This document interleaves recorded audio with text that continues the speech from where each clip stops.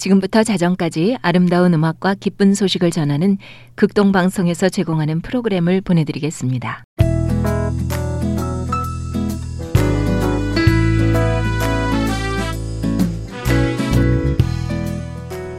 삶을 노래하며 방송가족 여러분, 한 주간 동안 안녕하셨어요? 삶을 노래하며 곽윤영입니다. 중세의 아우구스티누스는 음악을 매우 좋아하는 사람으로서 중세의 사람으로서는 아주 드물게 음악 이론서를 저술했다고 합니다. 하지만 그는 음악을 들으면서 두려워하는 마음이 있었는데요.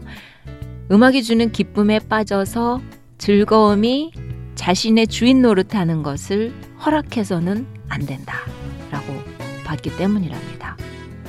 이러한 그의 생각은 당시 이성을 우선시하고 감성을 낮게 보는 그런 것과도 관계가 있는데요. 이런 상황에서 마틴 루터는 음악을 듣고 느끼는 기쁨은 죄 없는 기쁨이다 라고 정말 깜짝 놀랄 만한 선언을 했지요.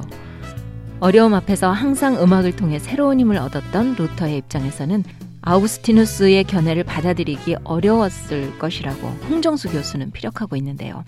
세대에 따라서 찬양에 대한 개념이 달라지더라도 정말 다양한 음악을 통해서 주님을 높이는 것은 하나님을 믿는 성도들이 해야만 하는 마땅한 의무겠죠. 오늘 첫 찬양은 교회 음악 발전에 역사적으로 정말 큰 공헌을 했고 수많은 교회 음악을 가능케 한 루터가 작사하고 작곡한 찬양으로 준비했습니다. 내 주는 강한 성이요. 옹기장이 선교단이 노래합니다. 내 주는 강한 성이요 방패와 병기 되시니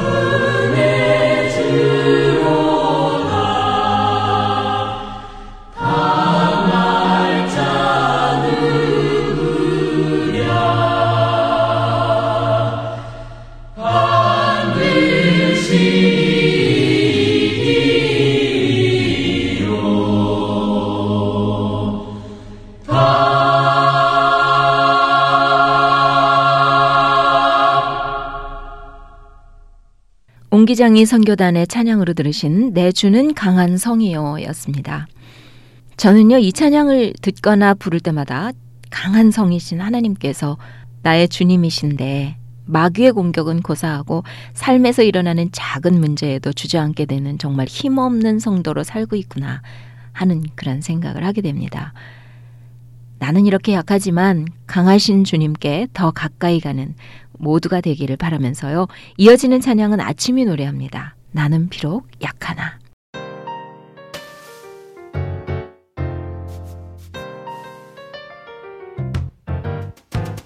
나는 비록 약하나 주 예수는 강하다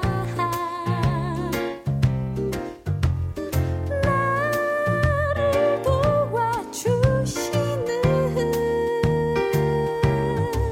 주님 곁에 가까이 가리라 주님 곁에 가까이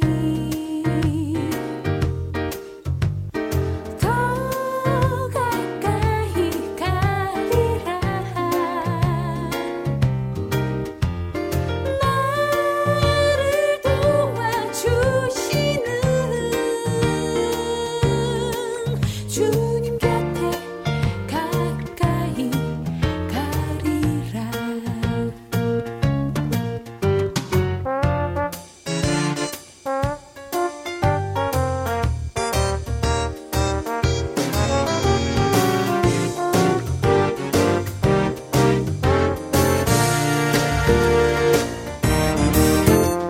세상 풍파 거세나 주님 나 위로하네 나의 힘이 되시는 주님 곁에 가까이 가리라 주님 내 곁에 계시니 더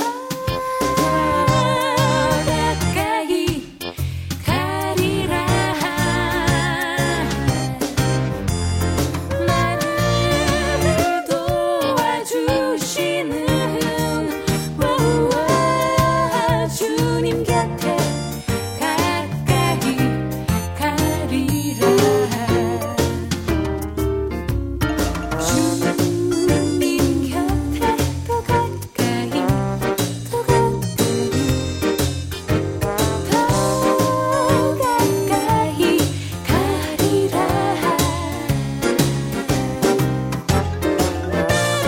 나를 도와주시는 주님 곁에 가까이 가리라 나를 도와주시는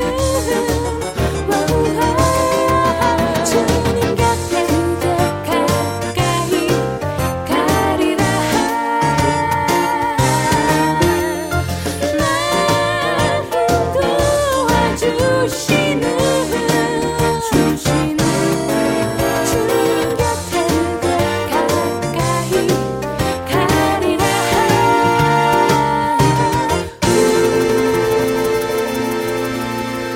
나는 비록 약하나 아침의 노래로 들으셨습니다. 삶을 노래하며 이 시간은 우리의 삶을 노래하며 살 수 있는 이유를 아름다운 노래와 엮어서 꾸며드리고 있는데요. 삶에서 일어나는 감동적인 이야기를 함께 나누는 아름다운 이야기. 우리의 삶에 꼭 필요한 주제를 이야기로 푸는 꿈이 있는 자유의 정종원 목사와 함께, 그리고 여러분이 좋아하는 노래를 함께 나누는 내가 좋아하는 노래 등의 코너가 준비되어 있습니다.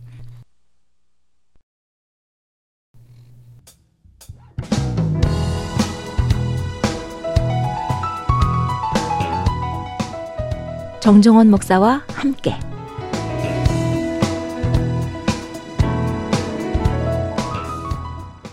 오늘도 IM철치의 담임이시고 꿈이 있는 자유의 정종원 목사님 함께 하셨습니다.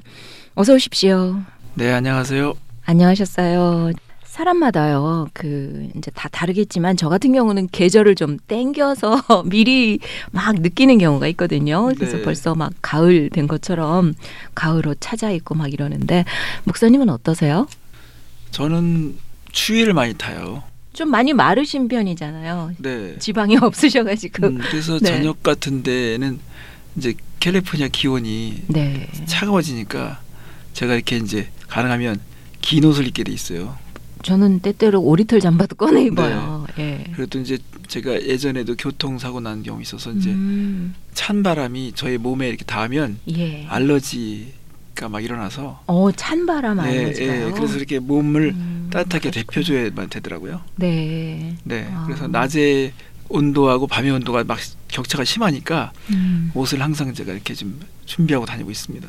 옛날에는 그 속에 반팔 입고 겉에 모피 입고 이런 것들이 멋인 줄 알았어요. 그랬더니 캘리포니아에 살면서 그게 이 실용적인 목장이구나라는 거를 알게 그렇죠. 되겠더라고요. 네. 예. 오늘은 어떤 주제를 가지고 나오셨어요?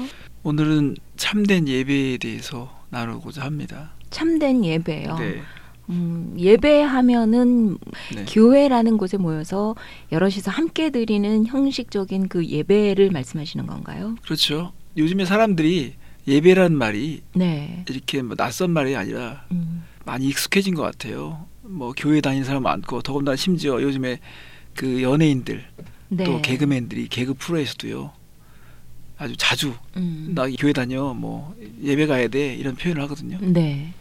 그만큼 이게 이제 상당히 많이 보편화된 것 같아요. 네. 예배란 말이. 근데 요즘 젊은 학생들이 가끔 질문하는 거 보면은 예배는 집에서도 할 수 있지 않느냐, 꼭 교회 가야 되느냐, 예배 꼭 드려야 되느냐 모여서 네. 이런 질문들을 하는데 네. 목사님은 어떻게 생각하세요? 그것은 이제 교회가 뭔지에 대한 것을 이해하지 못하면 네. 예배를 우리가 풀기 어렵거든요. 아하. 왜냐하면 우리가 예배를 드리는 것은 네. 거기에 깊은 의미가 있고요, 목적이 있고 하나님께서 의도하신 게 있어요. 네. 그렇기 때문에 이 예배로 풀어가야 될 것이 있기 때문에 하나님께서 예배를 명하신 거거든요. 네. 그냥 단지 우리가 예배에 참석하는 거, 설교를 듣는 것이 목적이라면 사실은 그게 맞을 수 있어요. 그러나 하나님께서는 의도하신 게 있거든요. 네. 사람은 예를 하나 들어볼게요.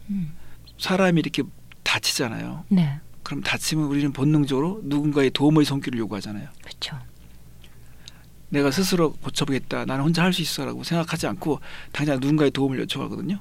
그것처럼 교회는 유기체고 한 몸으로 이렇게 이루어졌기 때문에 결코 혼자서 어떤 일을 할 수는 없거든요. 그거는 교회가 뭔지를 잘 이해하지 못하는 것이라고 봐요. 그리고 네. 하나님은 인격을 창조하는 데 관심이 있어요. 음. 사건을 창조하는 것이 아니라 인격을 창조하는 데 관심이 있기 때문에 인격이 창조되기 위해서는 반드시 누군가의 부대낌, 만남, 그런 사귐을 전제로 해야 되거든요. 그러니까는 이 기독교 안에 엄숙한 이 두렵고 떨림으로 이루어야 될 어떤 구원의 과제가 있다는 거, 그리고 네. 이것이 교회를 통해서 하나님께서 이루시고자 하는 것이 있기 때문에 우리가 어디에서 설교만 잘 들어서 해결될 문제가 아니거든요. 네. 그거는 사실 정보를 얻는 것이지 내 존재가 바뀌겠다, 변화되겠다 그러면 나는 반드시 누군가를 만나야 되며 누군가를 만나기 시작해야 되거든요. 공동체에 속해 있어야 된다는 말씀이시죠? 그래서 네. 예배 안에는 그런 깊은 의미가 있습니다. 네. 그럼 오늘 참된 예배 그러셨는데 그럼 어떻게 이것이 참된 예배인지 아닌지를 알 수 있을까요?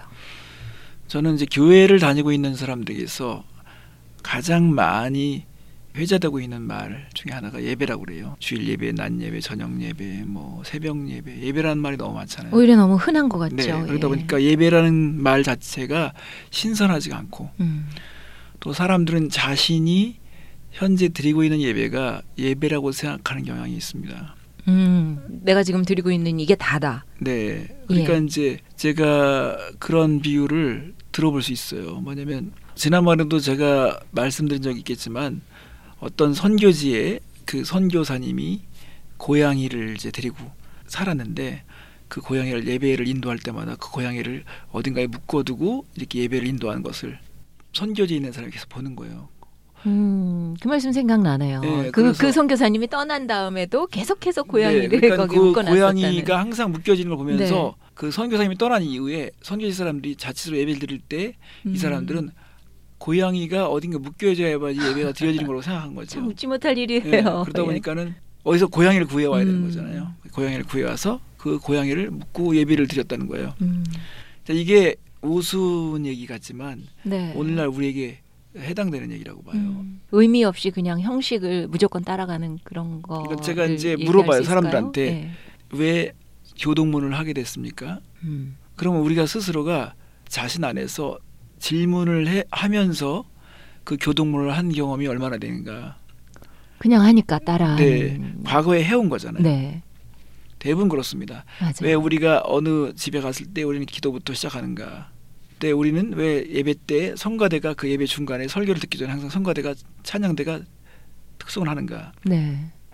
이런 것도 하나하나를 묻지 않으면 우리는 과거의 지배를 받고요. 과거의 전통이 우리를 만들어가거든요. 네. 그러니까 선교지에 그 고양이를 묶었던 것에 대해서 그 선교지에 있었던 사람들이 이 고양이를 왜 묶는 거지? 이 묶는 것이 무슨 의미가 있지를 물어보지 않고 그냥 했으니까 그렇게 하는 것처럼. 그러네요. 네, 우리가 과거로부터 온 것들이 있지만 이런 전통들이 살리는 전통이 있고 네. 의미 없는 전통이 있거든요. 죽이는 전통이 있습니다. 근데 우리가 전통에 대해서는 존중해야 되지만 전통주의자가 되면 안 되잖아요.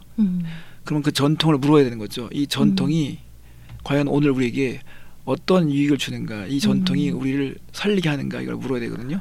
새롭게 의미를 해석을 해볼 필요가 있네요. 네. 모든 것에. 그러니까 지금 똑같은 성경책을 가지고 있지만 네. 그 교단마다 교파마다 예배의 분위기가 다 다르거든요. 그래서 제가 이제 A라는 그 공동체, B라는 공동체를 신방한 적이 있었어요. 예. 근데 A라는 공동체 갔더니요, 찬송을 부르는데 막 박수를 치면서 힘차게 불러요. 그냥 B라는 공동체 갔더니 이 사람들은 진지하면서도요, 분위기가 되게 정적인 거예요. 네. 근데 이게 원인이 왜 이렇게 뭘까? 차이가 왜 일어날까? 했더니 그럼 보세요. 박수를 막 치면서 드리는 그 공동체에 누가 새로운 신자가 오잖아요.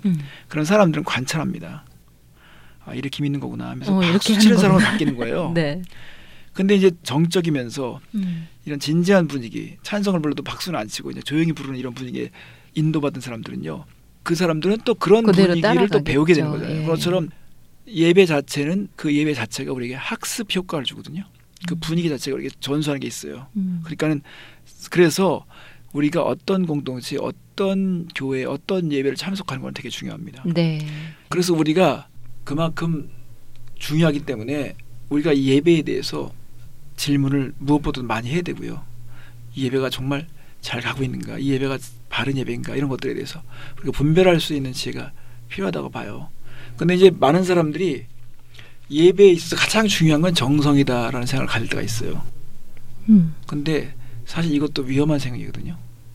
왜냐면 정성, 제가 어렸을 때 저희 집이 구슬을 좀 자주 했었어요. 예수 믿기 전에. 예.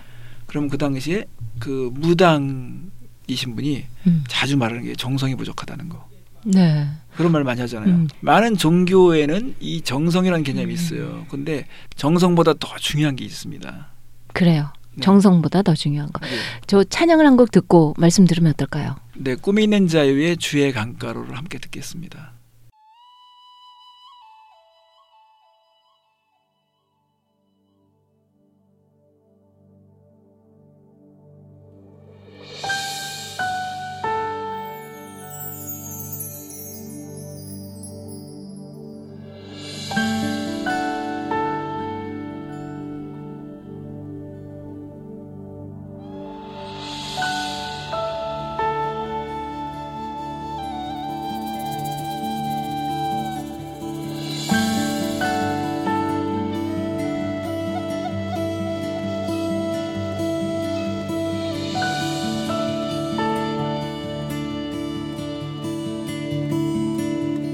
주의 강가로 가기 원해요.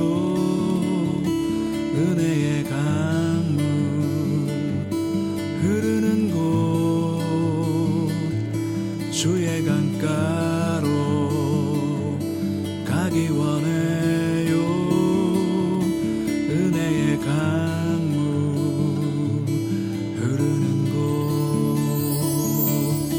주의 강가로 가기 원해요. 은혜의 강물 흐르는 곳 주의 강가로 가기 원해요. 은혜의 강물 흐르는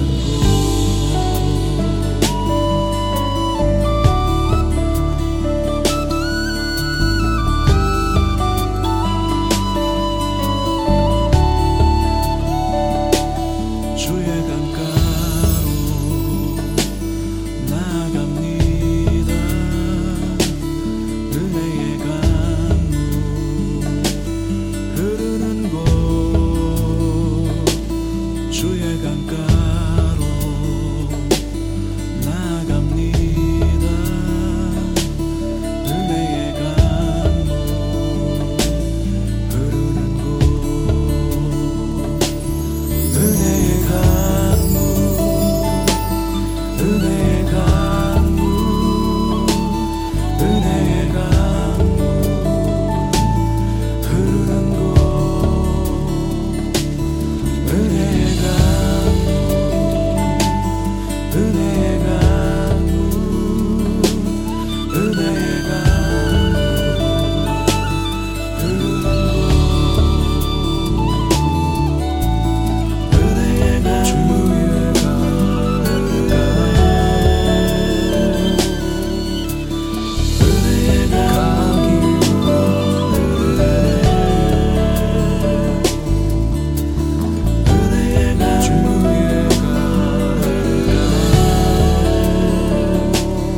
곳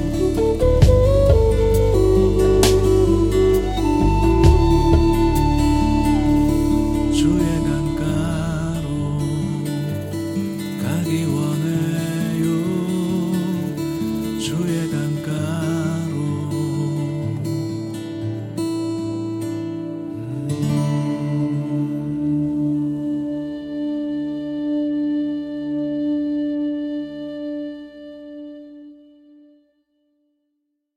꿈 있는 자유의 주의 강가로 함께 들으셨습니다. 여러분은 삶을 노래하며 정종원 목사와 함께 코너를 듣고 계십니다. 오늘은 참된 예배라는 주제로 말씀을 나누고 있습니다. 정성보다 더 중요한 게 있다라고 말씀을 하셨는데요. 뭘까요? 네, 우리가 정성, 성실은 중요한 예. 개념인 건 사실이에요. 근데 간첩들도 정성을 다하고 성실하게 일을 하잖아요. 그리고 우리가 볼 때 이단들 경우도 그들 안에 정성과 네. 성실한 그런 개념들이 있어요. 예, 그런 자세를 네, 말을 하죠. 요구하죠. 예. 중요한 거는 정성보다 더 중요한 것이 성경에서 명하는 건 진리.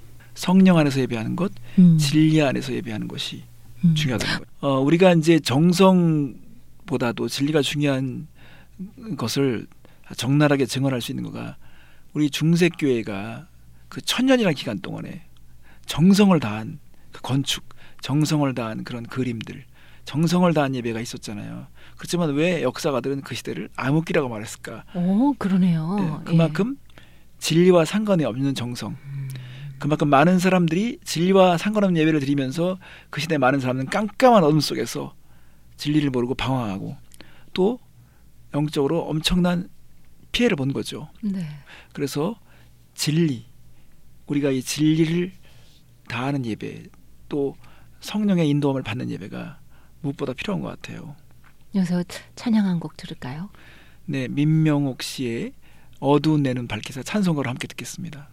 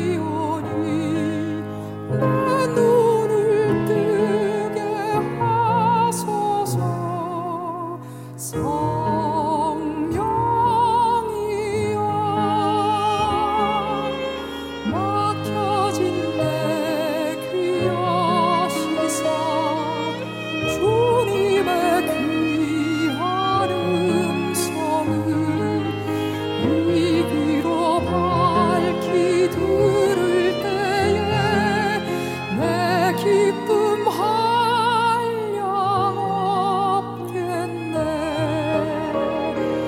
깊으신 뜻을 알고자 엎드려 기다리오니 내 귀를 열어주소서.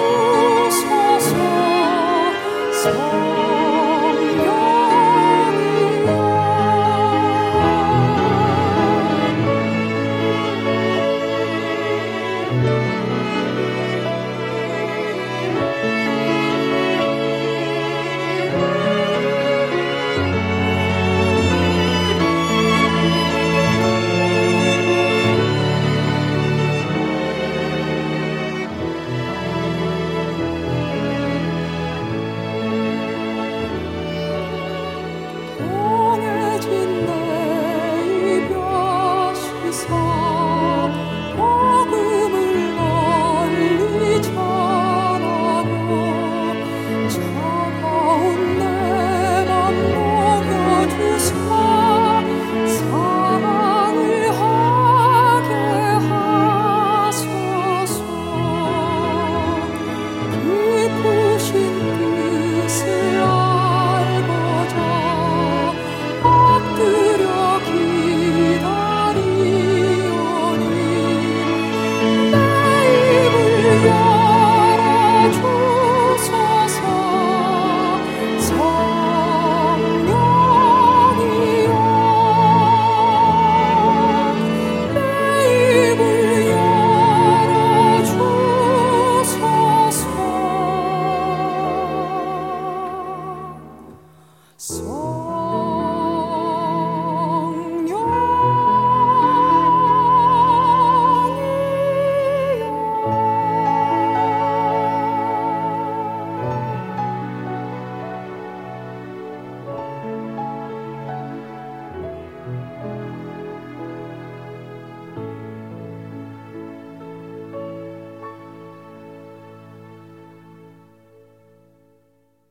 민명옥 씨의 어두운 내 눈 밝히사 함께 들으셨습니다. 지금 여러분께서는 삶을 노래하며 정종원 목사와 함께 코너를 듣고 계십니다. 오늘은 참된 예배라는 주제로 말씀을 나누고 있습니다. 참 예수님께서 이 미래의 예배에 대해서도 얘기하셨던 것 같아요. 뭐냐면 앞으로 다가오는 모든 예배는 이 성령 안에서 드리고 진리 안에서 예배 드리는 이 두 가지가 얼마나 중요한지를 내다보신 것 같아요. 왜냐하면 진리를 소홀히 하면요, 이 예배가 되게 감정적인 것에 치우치거나 또 이게 방향을 제대로 잡지 못할 수 있어요. 네. 근데 진리로만 예배 드리고 성령 인도함을 받지 않다. 그러면 되게 예배가 건조한 거예요. 메마른 거죠.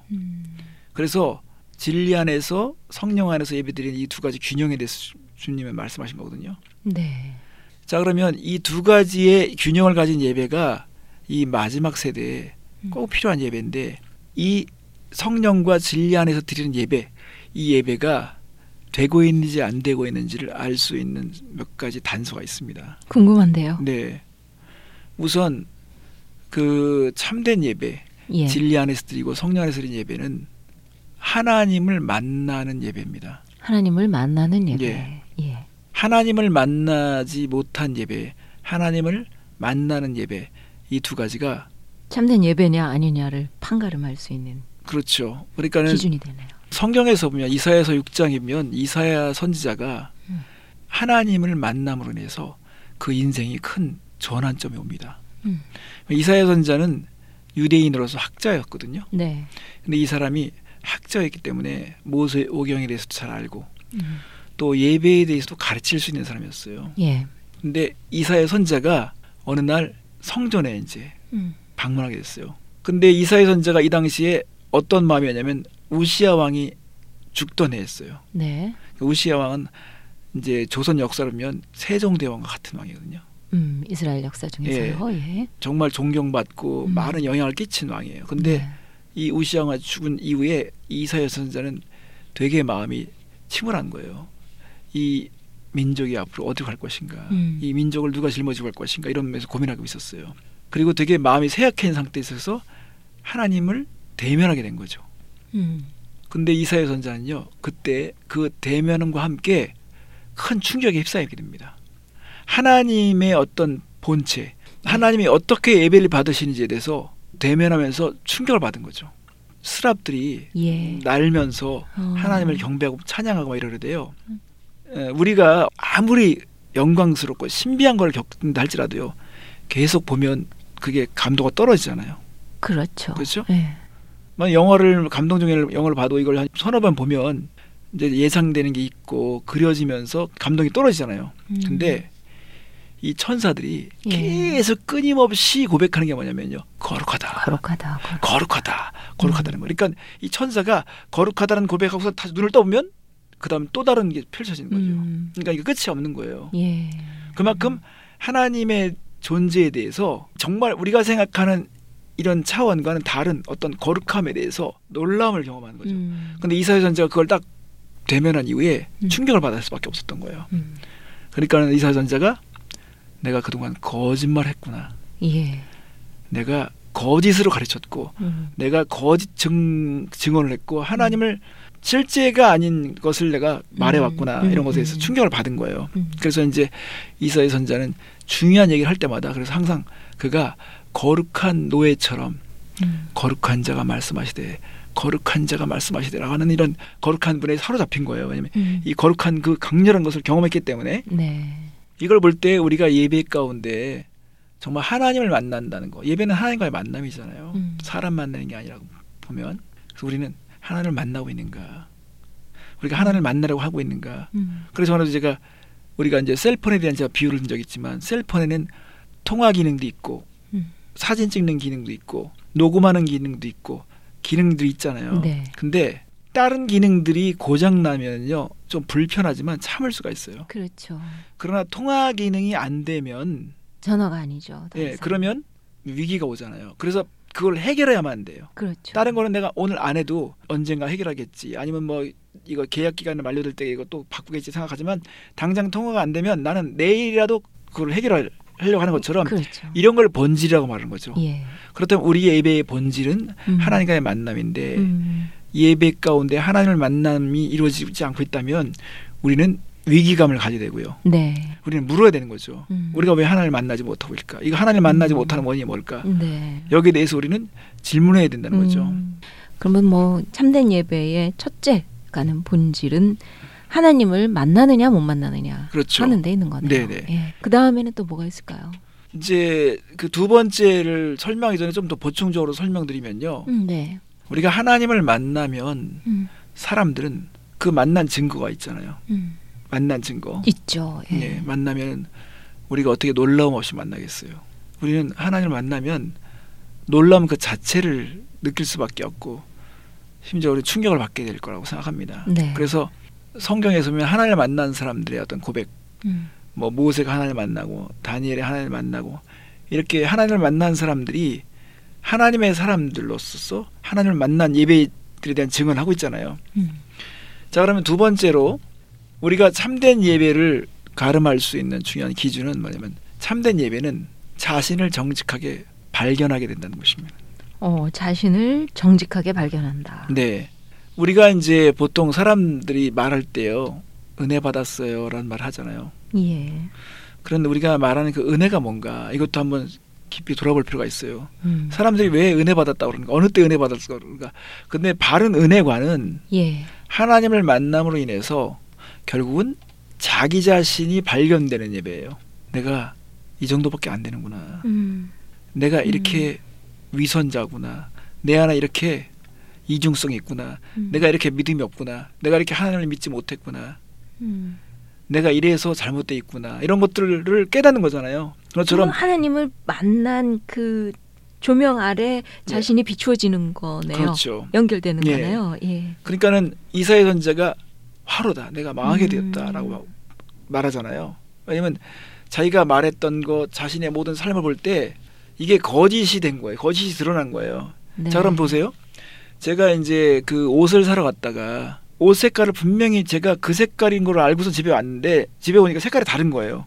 그 조명이 잘못돼서 그런 거거든요. 네. 조명빛 때문에 색깔이 착시 현상이 일어난 것처럼 오늘 많은 사람들은 이 세상의 그 찬란한 조명 아래서 살기 때문에 네. 속을 수가 있고요.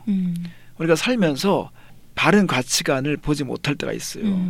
그래서 우리가 참된 예배를 드리면 하나님께서 진리를 비춰주시고 우리에게 말씀을 통해서 우리에게 비춰주시기 때문에 우리의 삶이 분명히 보인다는 것이죠. 그러면 거꾸로 내 거짓되고 힘들고 어렵고 아주 복잡한 모습들이 선명하게 보이지 않으면 하나님 못 만난 거네요. 그러니까 하나님을 만나면 네. 그 만난 보여야 증거가 되잖아요. 그렇죠. 만난 예. 증거는 결국은 나를 지기 시작해야 된다는 거죠. 예. 그러니까 우리가 그렇잖아요. 말씀을 큐티를 하거나 할 때 누구 가르치려고 큐티하는 거가 아니잖아요.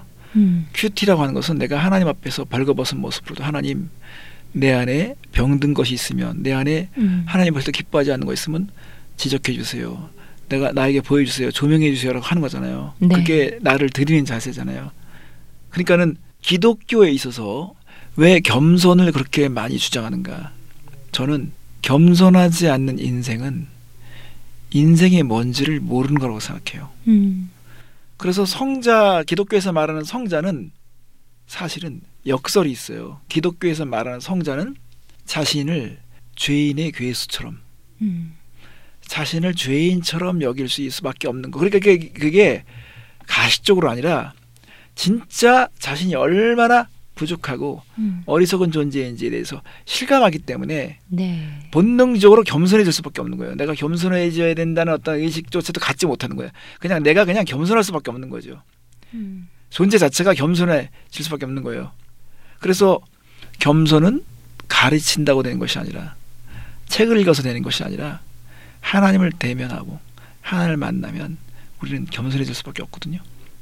그러니까 사도 바울이 그렇게 자기 의에 사로잡혔고 그가 그렇게 자신 있었던 존재였는데 하나님을 만나고 나서 예수 그리스도의 종이 되고 나는 죄인의 괴수 중에 괴수다 이렇게 말하잖아요. 그처럼 우리가 은혜를 체험했다는 것은 내가 그만큼 나 자신을 잘 알게 됐다는 것이죠.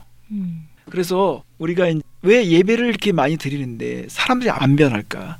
왜 안 바뀔까? 그거는요. 우리가 자신을 직면하지 않고 자신을 만나는 기회를 갖지 못하기 때문이라고 생각해요. 네, 이 관문에 다 걸리는 것 같은데요. 그러니까는 역추적하면요. 아까 네. 하나님을 만나는 예배가 네. 중요하다고 그랬잖아요. 예. 사실은 사람들은 이론적으로 지식적으로 신이 존재된다는 것은 인정을 합니다. 그렇죠. 많은 분들이 인정하시죠. 네, 그러니까 윤리적으로 목적론적으로 사람들이 볼 때 신이 존재되는 거 아니냐. 신은 존재된다라고 말하죠. 또 적어도 배운 사람들이 고민한 사람들은요. 신이 존재된다는 당위성에 대해서 얘기를 하죠. 네. 그렇지만 그것이 하나님을 만나는 것과는 별개의 문제거든요. 그럼 하나님을 만나는 거.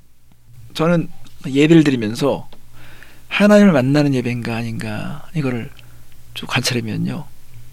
이 예배가 뭔가 하나님께 가까이 가려는 예배, 만나는 예배는요. 이상하게 어떤 기도 형태를 띠더라고요.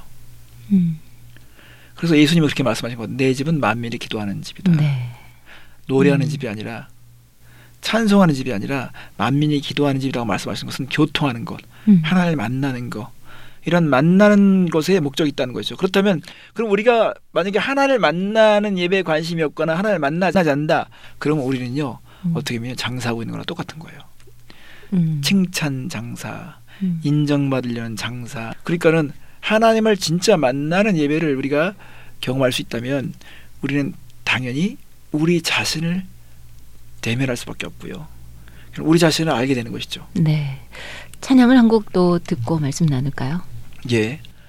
우리 겸손하게라는 곡을 우리 천광호 목사님의 음성으로 듣겠습니다.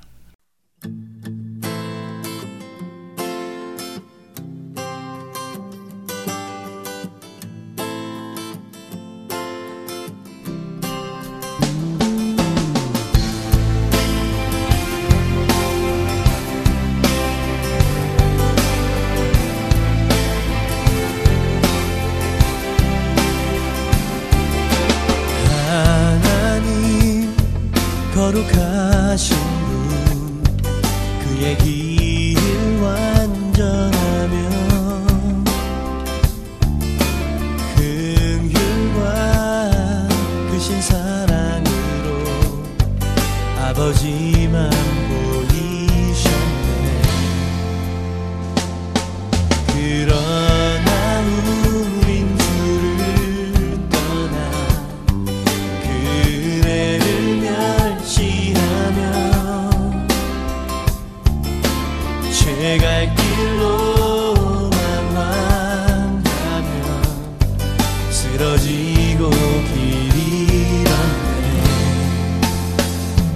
우리 겸손히 주 앞에 나와 우리 허물을 고백합니다. 죄와 수치 거두소서. 교회의 회복 위하여 주의 불 내려주소서. 이 땅에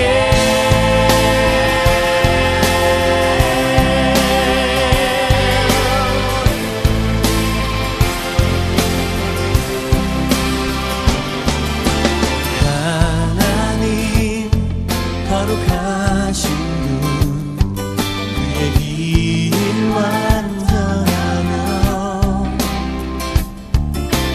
긍휼과 크신 사랑으로 아버지만 보이셨네. 그러나 우린 주를 떠나 그 은혜를 멸시하여 죄갈 길로만 망하며 쓰러지고 길 잃었네.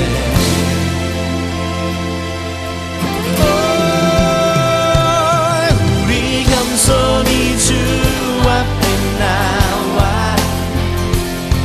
우리 허물을 고백합니다. 죄와 수치 거두소서.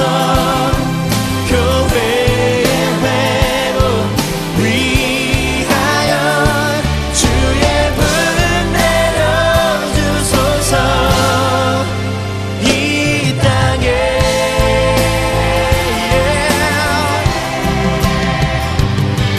우리 겸손히 주 앞에 나와 우리 허물을 고백합니다.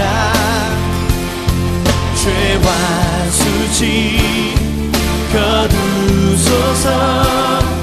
교회의 회복 위하여 주의 불 내려주소서.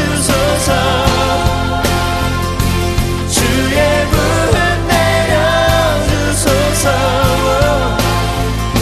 주의 불 내려주소서. 이 땅에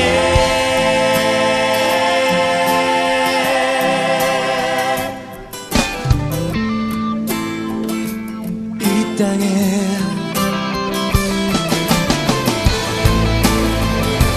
이 땅에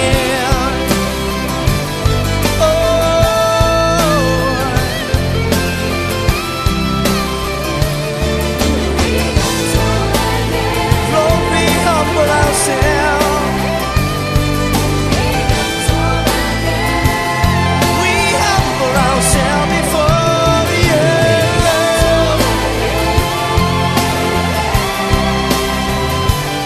Ooh, show your power, show your grace.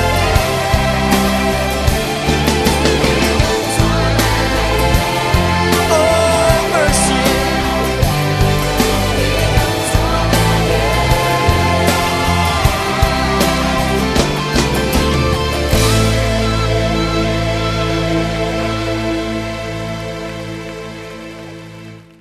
네, 우리 겸손하게 천관욱 목사님의 음성으로 들으셨습니다.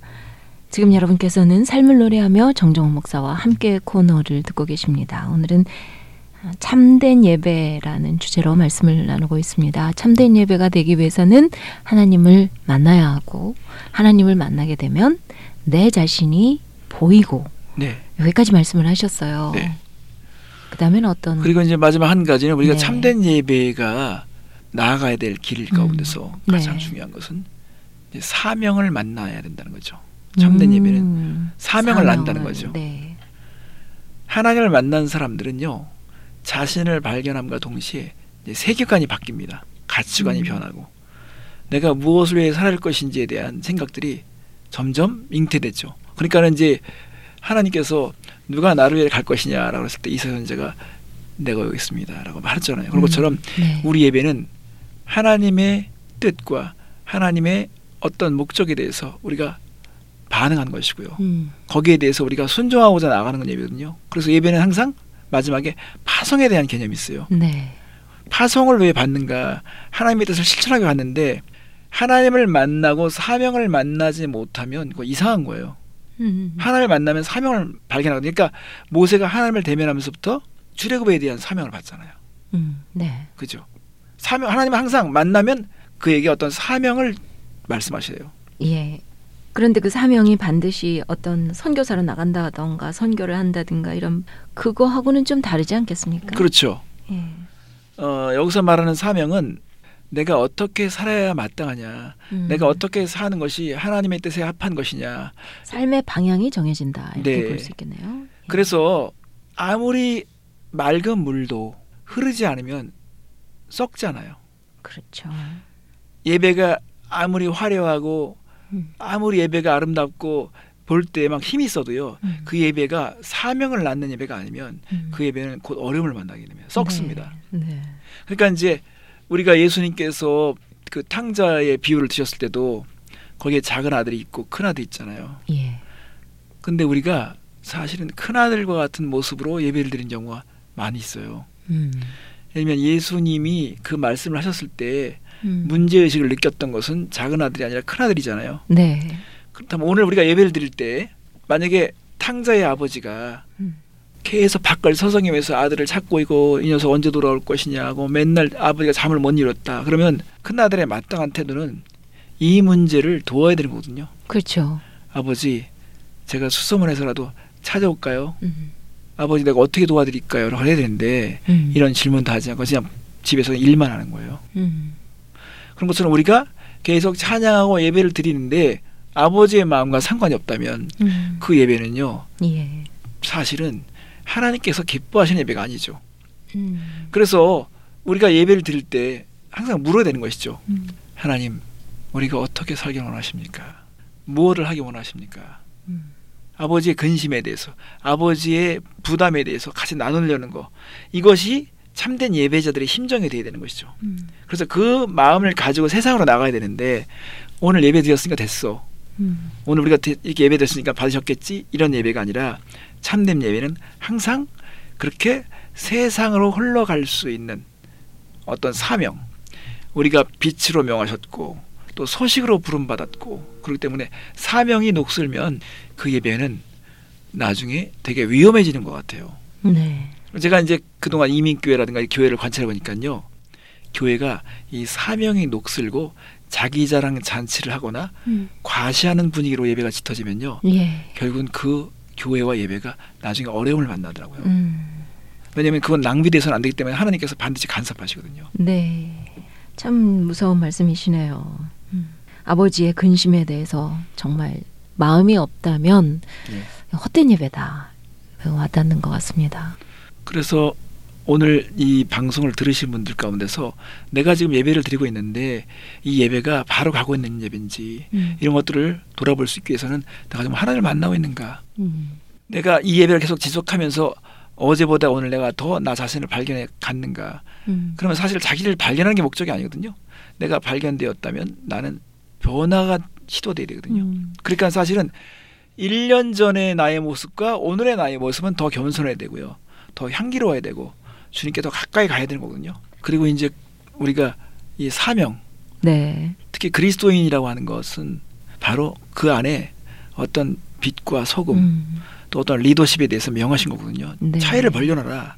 너희들이 존재함으로 인해서 세상에 반드시 어떤 영향력이 있어야 된다고 말씀하셔서 우리 예배가 이 사명을 향해 나가지 않으면 그 예배는 결국은 길이 막히고 썩고 부패될 수밖에 없는 거죠. 네. 말씀을 듣다 보니까 벌써 시간이 다 됐는데요. 마지막 찬양 한 곡 들으면서 인사 나눌게요. 네, 부흥한국의 모든 열방 주 볼 때까지 함께 듣겠습니다. 네, 함께 들으시면서 인사드립니다. 오늘 말씀 감사했습니다. 안녕히 가십시오. 감사합니다.